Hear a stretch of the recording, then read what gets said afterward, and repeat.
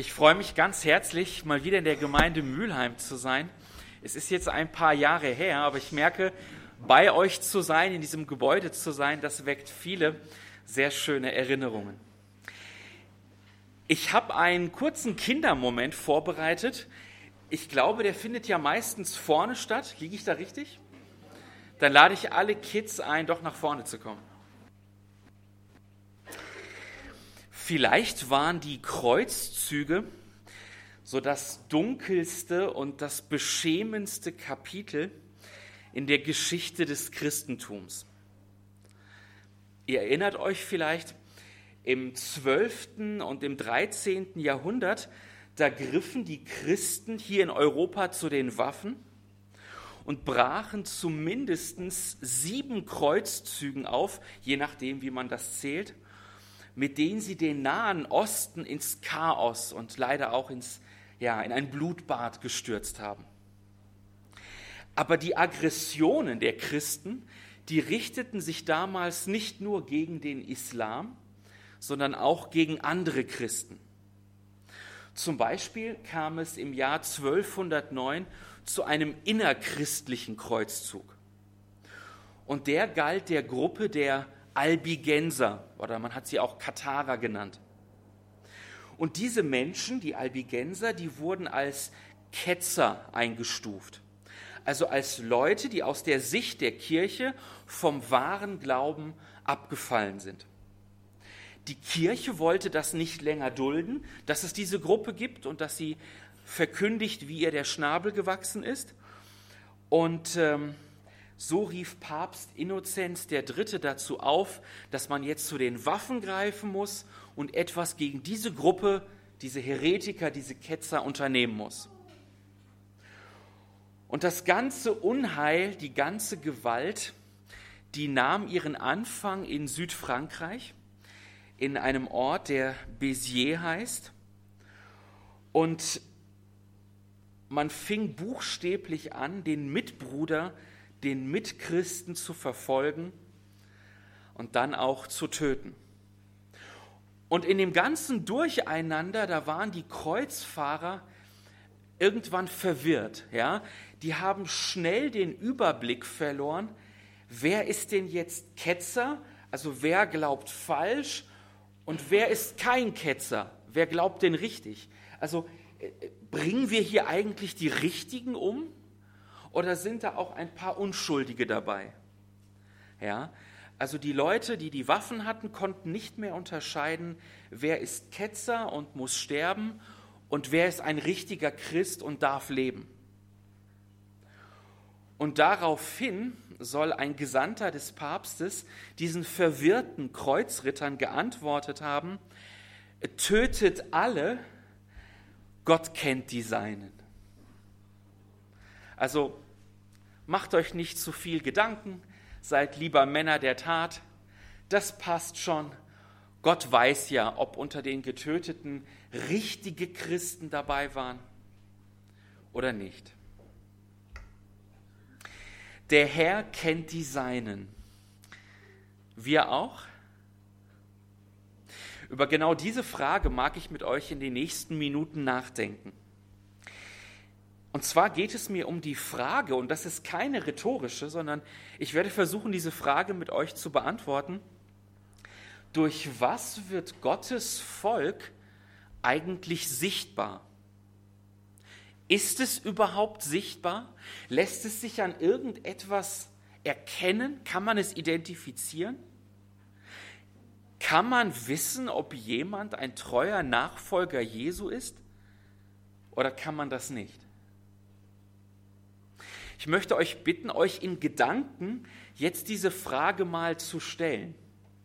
Woran erkennt man einen wahrhaftigen Nachfolger Jesu? Behaltet die Antwort mal für euch, aber gebt euch mal diese Antwort und merkt sie euch mal.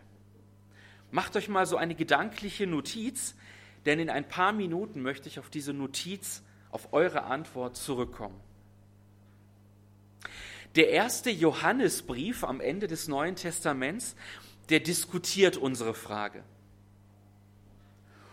Und er lässt sich wirklich Zeit damit, auch eine Antwort zu geben. Und während er jetzt anfängt, eine Antwort auf unsere Frage zu formulieren, also woran erkenne ich einen Christen, beginnt der mit einem Konzept und mit einer Idee, die uns als Adventgemeinde sehr vertraut ist. Bestens vertraut. Da beginnt der erste Johannesbrief. Das werden wir uns anschauen, aber dann werden wir uns anschauen, was da noch steht und was der Autor noch zu sagen hatte. Wenn ihr eine Bibel dabei habt und mitlesen möchtet, könnt ihr den ersten Johannesbrief aufschlagen in Kapitel 4 ab Vers 1. 1. Johannes 4 ab Vers 1.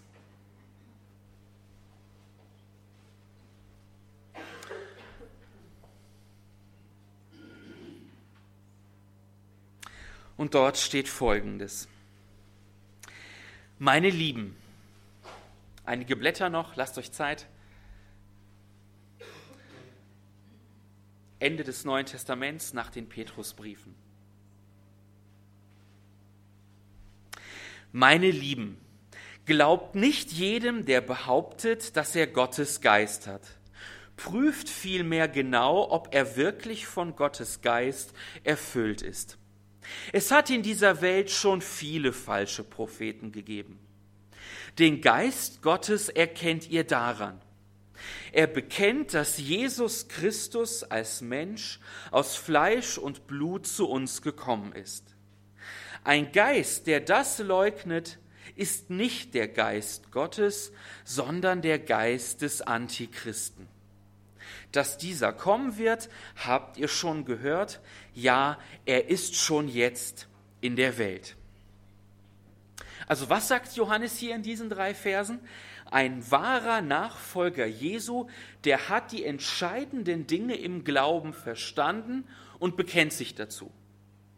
Und in unserem Beispiel geht es um einen ganz bestimmten Aspekt. Historisch gesehen sicherlich um die größte Streitfrage, die das Christentum je hatte. Nämlich, wie steht es um die Natur Jesu? Johannes beschreibt noch in diesem Brief Christus als Gott. Das sagt er ganz klar. Aber gleichzeitig sagt Johannes auch, dass Christus ein echter Mensch war. Ja, so richtig echt, aus Fleisch und Blut. Und Johannes sagt, also wer dem widerspricht, wer das leugnet, dass Jesus auch ein echter Mensch war, der handelt in der Gesinnung des sogenannten Antichristen. Wer oder was das ist, darauf können wir jetzt nicht eingehen, dazu würde die Zeit nicht reichen. Aber es ist unumstritten, dass damit eine Haltung gemeint ist, die Gott ganz feindlich gesonnen ist. Also zurück zum Text. Johannes sagt, wer diese Glaubensüberzeugung bejaht, wer sich dazu bekennt, dass Christus als Mensch unter uns lebte, der steht unter dem Einfluss des Heiligen Geistes. Ja? An dem wirkt Gottes Geist. Der gehört dazu. Der ist einer von uns. Offenbar entstand dieser Brief in einer ziemlich unübersichtlichen Situation. Johannes deutet das nur an, dass es etliche unaufrichtige Propheten damals gab, die für Verwirrung gesorgt haben. Mir scheint, heute gibt es die immer noch. Aber dieses Kriterium, das Johannes da erwähnt, das hat damals für Klarheit gesorgt. Ja, damit wurde diese unübersichtliche Situation eindeutiger. Diese Überzeugung, dieses Bekenntnis, Christus war wirklich da, er war wirklich unter uns, er war wirklich Mensch, das machte damals den Unterschied. Und daran konnten sich die Zeitgenossen von Johannes orientieren.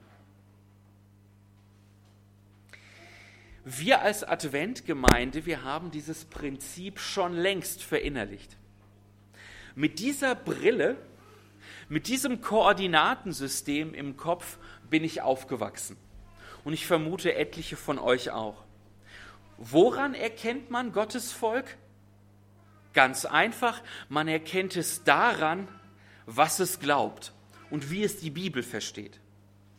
An seinen theologischen Überzeugungen, an den richtigen theologischen Überzeugungen. Wer die Dinge richtig interpretiert, der gehört dazu. Der ist ein echter Nachfolger. Der wird mal im Himmel sein. Das ist so der Status quo, mit dem ich aufgewachsen bin und mit dem ich die Welt in zwei Lager aufgeteilt habe. Die die Bibel richtig verstehen und alle anderen. Und in diesen 3 Versen scheint Johannes das auch zu tun. Es gibt ein wichtiges Bekenntnis. Wer dieses Bekenntnis teilt, der gehört zum Volk Gottes, die anderen offenbar nicht. Aber so leicht macht Johannes es sich und uns nicht. Er hat mehr zu sagen. Seine Antwort, wie wir wahre Christen erkennen, die geht weiter. Und die berührt noch eine ganz andere Ebene. Was wir uns eben angeschaut haben, das ist nicht die ganze Antwort. Zusätzlich zu dem, was Johannes schreibt, möchte er uns noch in eine ganz andere Richtung führen. Und auch das möchte ich mir mit euch im Text anschauen. Wir lesen also weiter. 1. Johannesbrief, Kapitel 4, ab Vers 7. Und da steht: Geliebte, lasst uns einander lieben, denn die Liebe ist aus Gott. Und jeder, der liebt, ist aus Gott geboren und erkennt Gott. Wer nicht liebt, hat Gott nicht erkannt, denn Gott ist Liebe. Ich werde Vers 7 nochmal wiederholen. Die Liebe ist aus Gott und jeder, der liebt, ist aus Gott geboren und erkennt Gott. Diese Aussage, die ist doch richtig interessant, oder? Die Gottgefälligen, die wahren Christen, die erkennt man daran, dass es Liebe in ihren Herzen gibt, dass sie liebevoll zu anderen sind. Wer anderen in Liebe begegnet, ist ein Kind Gottes und wurde neu geboren. Und das ist eben auch eine Antwort auf die Frage dieser Predigt. Woran erkennt man das Volk Gottes? Ganz einfach, an seinem liebevollen Umgang. Mit diesem Gedanken geht Johannes einen ganz großen Schritt weiter. Ja, in Vers 7 und in Vers 8, die wir jetzt am Ende gehört haben, da beschreibt er ein anderes Konzept. Und hier gewinnen wir einen anderen Blick. Hier geht es nicht mehr um mein Verständnis, um meinen Intellekt und um meine Glaubensüberzeugungen. Es geht nicht mehr um Theologie, sondern zum Beispiel um meine Gefühlswelt. Und um das, was ich über meine Mitmenschen denke. Um den Gesichtsausdruck, den ich ihnen zeige. Um den Ton meiner Stimme. Um die Worte, die ich ausspreche oder um die Worte, die ich mir eben verkneife. Und um die Mühe, die ich mir für andere mache. Die Liebe ist aus Gott und jeder, der liebt, ist aus Gott geboren und erkennt Gott. Ich habe euch vorhin gefragt, durch was wird Gottes Volk eigentlich sichtbar? Jetzt vergleicht mal bitte die Antwort, die ihr euch selbst in Gedanken gegeben habt, mit dem, was Johannes da sagt. Gibt es da eine Überschneidung? Passt eure Antwort zu dem Bibeltext? Glaubt ihr auch, dass liebevolle Wesenszüge etwas Heiliges, etwas Göttliches sind? Die Liebe ist aus Gott und jeder, der liebt, ist aus Gott geboren und erkennt Gott. In dieser Aussage steckt so viel Korrektur. Zumindest für mich und die Art zu denken, mit der ich aufgewachsen bin. Ob diese Aussage auch euch und diese Gemeinde korrigieren kann, das könnt ihr selbst besser beurteilen. Manche konzentrieren sich nur auf die ersten 3 Verse. Also das Volk Gottes erkennt man an den richtigen Glaubensüberzeugungen. Wer das tut, wer nur dieses Kriterium sieht, der muss die Welt um sich herum und sehr, sehr viele Menschen ganz neu bewerten. Ich meine das wirklich ernst. Also wer das ernst nimmt, was wir gerade gelesen haben, Vers 7 und Vers 8, der muss die christliche Welt und nicht nur diese neu bewerten. Oder noch besser, der darf sie gar nicht mehr bewerten. Der darf kein Urteil mehr fällen über die Mitglieder anderer Kirchen, basierend darauf, was in ihrem Glaubensbekenntnis steht oder nicht steht. Die Liebe ist aus Gott und jeder, der liebt, ist aus Gott geboren und erkennt Gott. Mir persönlich scheint das nicht nur für Christen zu gelten, sondern für alle liebevollen Menschen. Auch für die Anhänger anderer Religionen. Auch für nicht religiöse Menschen. Ich denke bei diesen Versen also nicht nur an meine römisch-katholischen Schwiegereltern oder an meinen baptistischen Studienkollegen, sondern ich denke auch an meine muslimische Friseurin, das sind alles wahre Beispiele, an meinen buddhistischen Physiotherapeuten und an meinen atheistischen Freund. Wenn diese Menschen, die ich gerade aufgezählt habe, und das sind ja nur Beispiele, Liebe zeigen, dann nur deswegen, weil sie unter dem Einfluss Gottes stehen. Diese Sichtweise erinnert mich ganz stark an andere biblische Passagen. Und heute Morgen wurde so ein Abschnitt ja auch zitiert. Ja? Es gibt ja in Römer Kapitel 2 diese Stelle, wo es heißt, dass Gott seine Prinzipien in die Herzen aller Menschen legt. Oder es gibt diese Stelle im Johannesevangelium in Kapitel 1, wo es heißt, dass Christus alle Menschen auf dieser Welt erleuchtet. Einfach alle. Und diese Sichtweise, die hat mein eigenes Weltbild schon ziemlich stark verändert und heller gemacht. Und ich bin froh über diese Veränderung.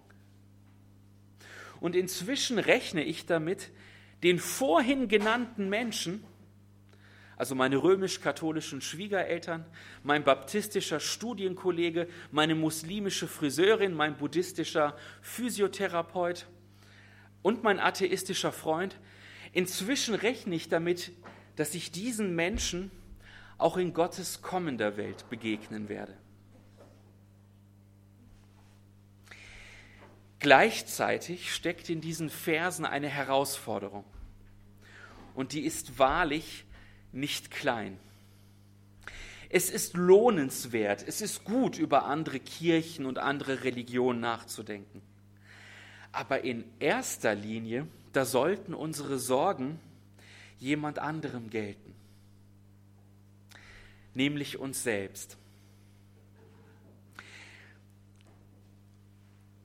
In Vers 8, da steht, Gott ist Liebe.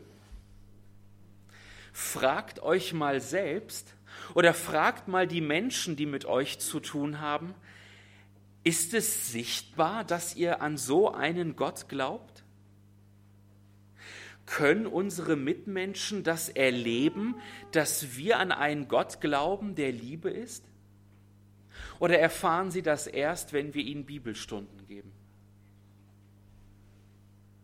Ich möchte diese Frage noch konkreter formulieren. Zweifellos kennen unsere Kinder den Klang unserer Stimme, aber gilt das auch dann, wenn wir laut und aggressiv werden und die Beherrschung verlieren? Wie lange ist die Liste der Menschen, die wir insgeheim verachten? Und welche Vokabeln benutzen wir, wenn wir über sie reden? Sind das Worte, die Jesus auch gebrauchen würde? Wäre es komisch vorzustellen, Jesus hätte dein Sprachschatz, dein Vokabular, wenn er über diese Menschen redet? Wenn wir beten und Gott von unseren Anliegen erzählen, geht es da auch um andere Menschen? Oder drehen sich unsere Gebete eigentlich nur um die Person im Spiegel? Es gibt so viele geistliche Probleme, mit denen man sich beschäftigen könnte. Und etliche davon mögen ja auch wichtig sein und unsere Aufmerksamkeit verdienen. Aber wenn ich den 1. Johannesbrief lese und speziell die Verse, die wir uns angeguckt haben, dann denke ich mir, sich anderen geistlichen Problemen zu widmen und nicht der Frage, bin ich ein liebevoller Mensch, das ist doch ein Luxus und ein Luxus, den wir uns nur selten leisten können. Ich stehe hier vorne und ich versuche irgendwie Gottes Wort auszulegen und rede über eine liebevolle Persönlichkeit, aber ich tue das nicht als moralisches Vorbild. Das wäre ich gerne, aber mein Leben, mein Alltag spricht eine andere Sprache.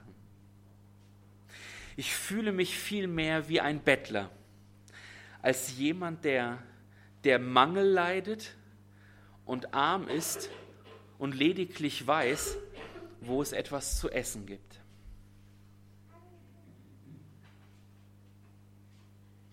Ich möchte diese Predigt schließen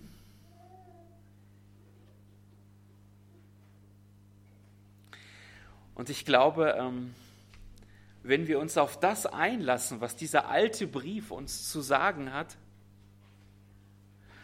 dann werden wir vielleicht einen anderen Blick auf die Welt um uns herum bekommen. Und vor allem werden wir dann anfangen, als geistliche Bettler die Hände zu öffnen, damit Gott sie füllt und solche Menschen aus uns macht, wie er sie gerne hätte und wie wir sie gerne wären. Ich möchte die Predigt damit beenden, dass ich euch das vorlese, was ein anderer Apostel vor langer Zeit einmal geschrieben hat. Und es ist gut, diese Passage, diesen Bibeltext, nicht nur bei feierlichen Gottesdiensten zu hören. Wenn ich in Sprachen rede, die von Gott eingegeben sind, in irdischen Sprachen und sogar in der Sprache der Engel, aber keine Liebe habe, bin ich nichts weiter als ein dröhnender Gong oder eine lärmende Pauke. Wenn ich prophetische Eingebungen habe, wenn mir alle Geheimnisse enthüllt sind und ich alle Erkenntnis besitze, wenn mir der Glaube im höchsten nur denkbaren Maß gegeben ist, so dass ich Berge versetzen kann, wenn ich alle diese Gaben besitze, aber keine Liebe habe, bin ich nichts. Wenn ich meinen ganzen Besitz an die Armen verteilte, wenn ich sogar bereit bin, mein Leben zu opfern und mich bei lebendigem Leib verbrennen zu lassen, aber keine Liebe habe, nützt es mir nichts. Liebe ist geduldig, Liebe ist freundlich, sie kennt keinen Neid, sie spielt sich nicht auf, sie ist nicht eingebildet. Sie verhält sich nicht taktlos, sie sucht nicht den eigenen Vorteil, sie verliert nicht die Beherrschung, sie trägt keinem etwas nach. Sie freut sich nicht, wenn Unrecht geschieht, aber wo die Wahrheit siegt, freut sie sich mit. Alles erträgt sie, in jeder Lage glaubt sie, immer hofft sie, allem hält sie stand. Die Liebe vergeht niemals. Amen.